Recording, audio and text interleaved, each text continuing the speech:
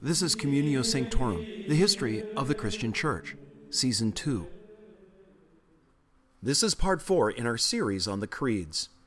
Because most of the creeds were the product of a council of one kind or another, when dealing with the creeds, we then have to talk about the council that produced them.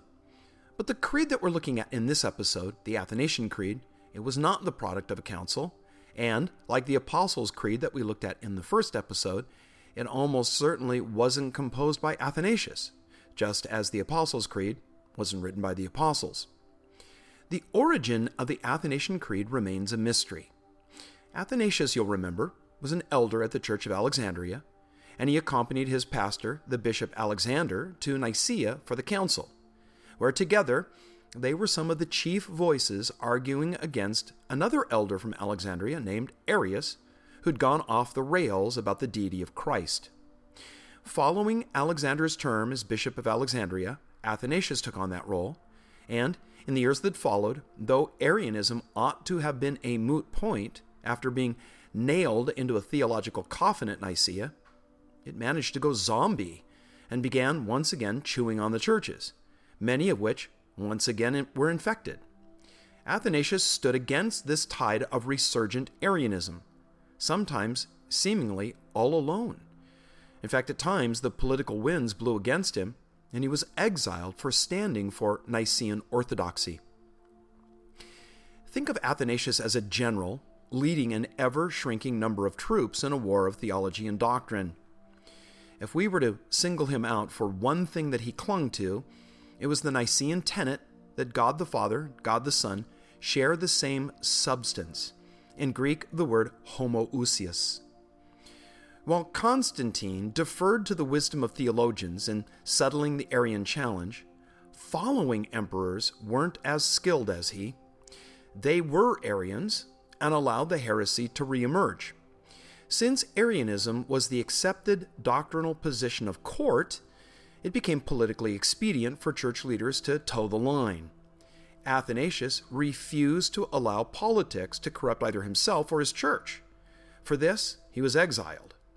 At one trial, when told that everyone else had gone over to the other side, he replied, "Athanasius contra mundum," Athanasius against the world. He spent 17 years in 5 different exiles by 4 emperors. And as much of a champ as Athanasius was, he almost certainly had nothing to do with the creed that bears his name. Athanasius died in 373 and never mentions the creed even once in his writings. The next 3 creeds following his death never refer to it, as they almost certainly would have in the formulation of their creeds. On the contrary, the creed bears the marks of the work of those creeds. Our best evidence is that the creed came from the churches of North Africa that had been influenced by Augustine. In its earliest use, the Athanasian Creed wasn't called a creed. It was called the Faith of Athanasius. And like the Apostles' Creed, it derived its relevance not from its author, but rather to the truth that it expressed and how it expressed it. Probably the first evidence of the creed that we have was connected to Caesarius of Arles about 502. He transcribed the entire creed in a preface to a collection of his sermons. He said that he was attaching the creed, quote, "because it is necessary that all clergy, and laymen as well, should be familiar with the faith," unquote, so that they would know what to teach. By 1090, the medieval theologian Anselm of Canterbury linked the Athanasian, Apostles, and Nicene creeds as the Tria Symbola, the 3 creeds that comprise the core of the Christian faith. The creed wielded major influence also during the Reformation.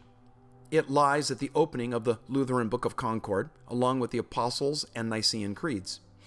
It's used by several Reformed churches, and it was mentioned approvingly in the Augsburg Confession, the Formula of Concord, the 39 Articles, the Second Helvetic Confession, the Belgic Confession, and the Bohemian Confession.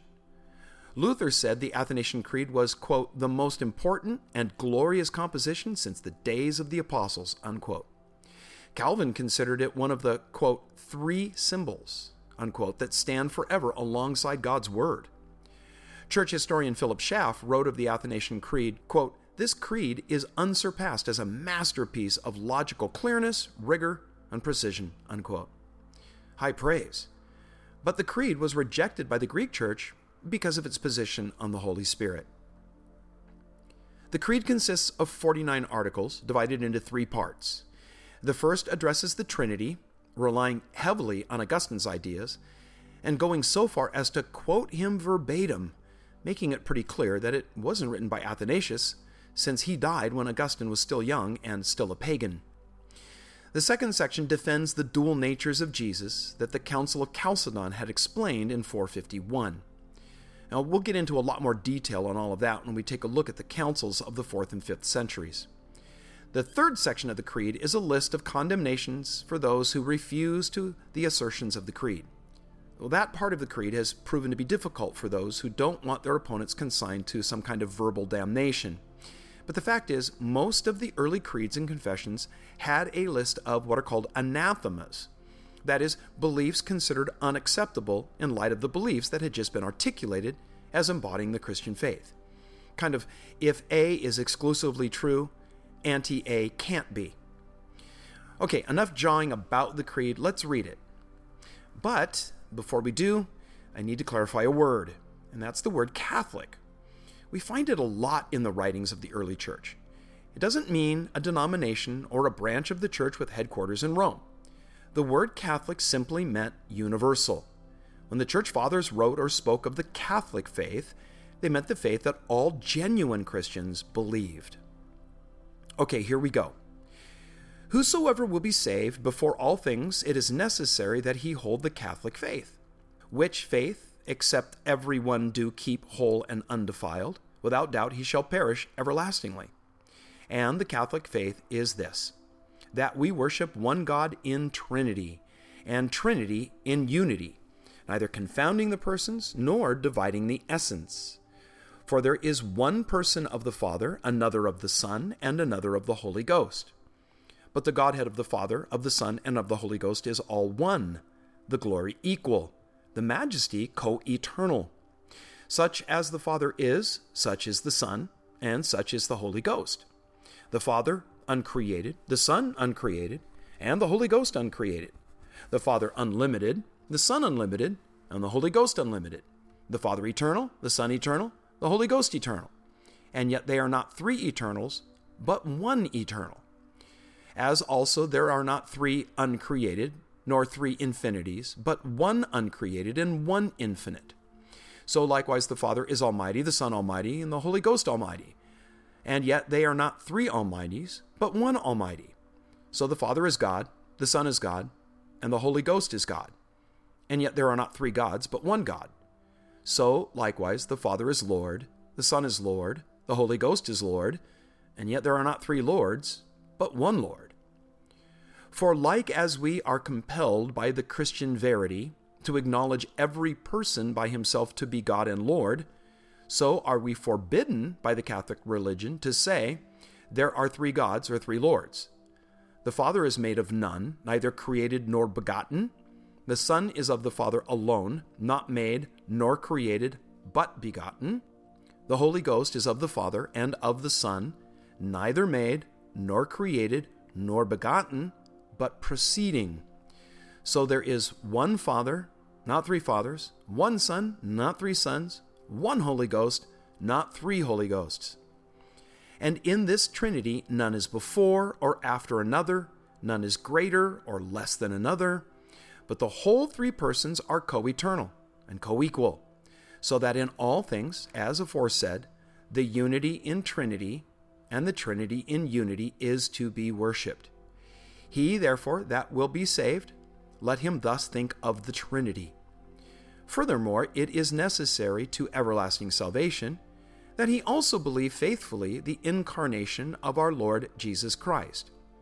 For the right faith is that we believe and confess that our Lord Jesus Christ, the Son of God, is God and man, God of the essence of the Father, begotten before the worlds, and man of the essence of his mother, born in the world, perfect God and perfect man, of a reasonable soul and human flesh subsisting, equal to the Father as touching his Godhead, and inferior to the Father as touching his manhood, who, although he is God and man, yet he is not two, but one Christ. One, not by conversion of the Godhead into flesh, but by assumption of the manhood by God. One altogether, not by confusion of essence, but by unity of person. For as the reasonable soul and flesh is one man, so God and man is one Christ, who suffered for our salvation, descended into hell, rose again the third day from the dead. He ascended into heaven. He sits on the right hand of God the Father Almighty, from whence he will come to judge the living and the dead, at whose coming all men will rise again with their bodies, and shall give account for their works, and they that have done good shall go into everlasting life, and they that have done evil into everlasting fire. This is the Catholic faith, which, except the man believe truly and firmly, he cannot be saved. Now, surely you noted how very careful this creed handles the issues, first of the Trinity and second of the two natures of Christ. Let me share a brief word on that. Theologians have long discussed how almost any attempt, air quote, to explain God, and specifically the Trinity, is destined to end up saying something that's just not quite right. And that not quite rightness becomes a toehold for misunderstanding and the genesis of error that can break out in heresy. Either God is made out to be three gods, or the three divine persons of Father, Son, and Spirit are turned into a messy, amorphous mishmash that does nothing but confuse. The reason for this is because to speak about God as a Trinity, as the Bible presents him, requires a vocabulary and philosophical background that is different from speaking about literally anything else. God is categorically separate from all subjects. God is God and nothing else is. When we're dealing with the Trinity, we're entering into what theologians call the aseity of God. That is, God as he is in and to himself. Since God is perfect and infinite, he will always transcend his creation, of which we are a part. So while we struggle to grasp how the Trinity works, don't get frustrated if you find that your understanding falls short. Rather, take comfort in that. For a God that you could completely understand would be a God too small to worship. The essence of worship is awe. We need to have the sense that we stand in the presence of something infinitely bigger and beyond, or worship has no fuel. Because of God's gracious self-revelation, we can apprehend him, but because of his infinity, we could never comprehend him. Given this challenge in culling what the Scripture tells us about the Trinity into a succinct statement of faith, the Athanasian Creed, well, it's about as careful and thorough an attempt as is found in all of history. It describes the core doctrine of the Trinity, then sets boundaries to prevent misunderstandings. The Athanasian Creed guides us through key qualities and attributes that are shared by all three persons of the Trinity. God is uncreated, unlimited, and eternal. The wording of the Creed may at times seem a bit thick and heavy-handed in its repetition of God being one in essence but three in person. And whenever you see something like that, well, understand it as a clue to the historical setting that birthed it. A Neo-Arianism had risen that pretended to be faithful to Nicene orthodoxy, but it was in fact a return to the idea that while Jesus and the Holy Spirit are God, they are less God than the Father, who alone sits at the top of a divine triangle. Now that was the position of royalty and some of the emperors, because it allowed them some wiggle room to attach themselves to a position at the top of society with everybody else below them. Some have wondered why, for goodness sakes, the early Christians didn't just chuck all of this arguing about the Trinity and go for simple monotheism. Well, the answer to that is simple. Because the early Christians didn't have a choice. Scripture is God's word, his self-revelation. So if it says that there is one God but three persons all claiming to be that God, then that meant God is one in essence but three in person. So why not go along with the ideas of Sabellius in the early 3rd century, who said that there was one God, but he had chosen 3 different modes to reveal himself in. That he had revealed himself as the Father with Israel in the Old Testament, as the Son Jesus during the Incarnation in the Gospels, and as the Spirit after Jesus' ascension. This idea was called Sabellianism or modalism, and may I say it persists to this day in some groups. Again, modalism simply doesn't square with the Scriptures. Only one view does. Classic, Orthodox Trinitarianism accommodates all of Scripture. And yes, that makes things difficult for us because it's hard to reconcile intellectually. But the more that one meditates on the Trinity, the more blessing and goodness flows from it. We see that built into the very nature and character of God is the reality of relationship and mutuality, fellowship, and sharing. The creed ends with a bold but terse comment that those who believe its tenets are saved, but those who reject them are eternally damned. And, as you might well imagine, that's raised a hue and cry for many years. There are those who have no problem with others stating their beliefs in bold, clear terms, but then to say salvation lies in agreeing with them, while failure to do so results in condemnation, well, wait just a minute there, pal. Back the carriage up. Who are you to tell me what I have to believe? Consider this as a, well, probably poor illustration, but it may get the point across. Bill tells Ted that he has to eat or he will starve and die. Now, what would we think of Ted if he told Bill that that was a very narrow way of thinking, and that Ted's deeply offended by Bill's certainty? Ted's not hungry and is disturbed by the thought that a failure to eat would result in his death.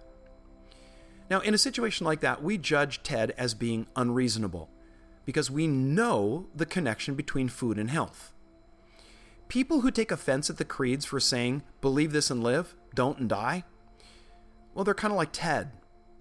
They assume that heaven and hell aren't settled destinations that all people end up in. They assume that there's some other way than the one that the creed is so careful to plot. The authors of the creeds weren't aggressively drawing a fence around the faith to keep people out. They were rather posting big, bold signs pointing to the only way in.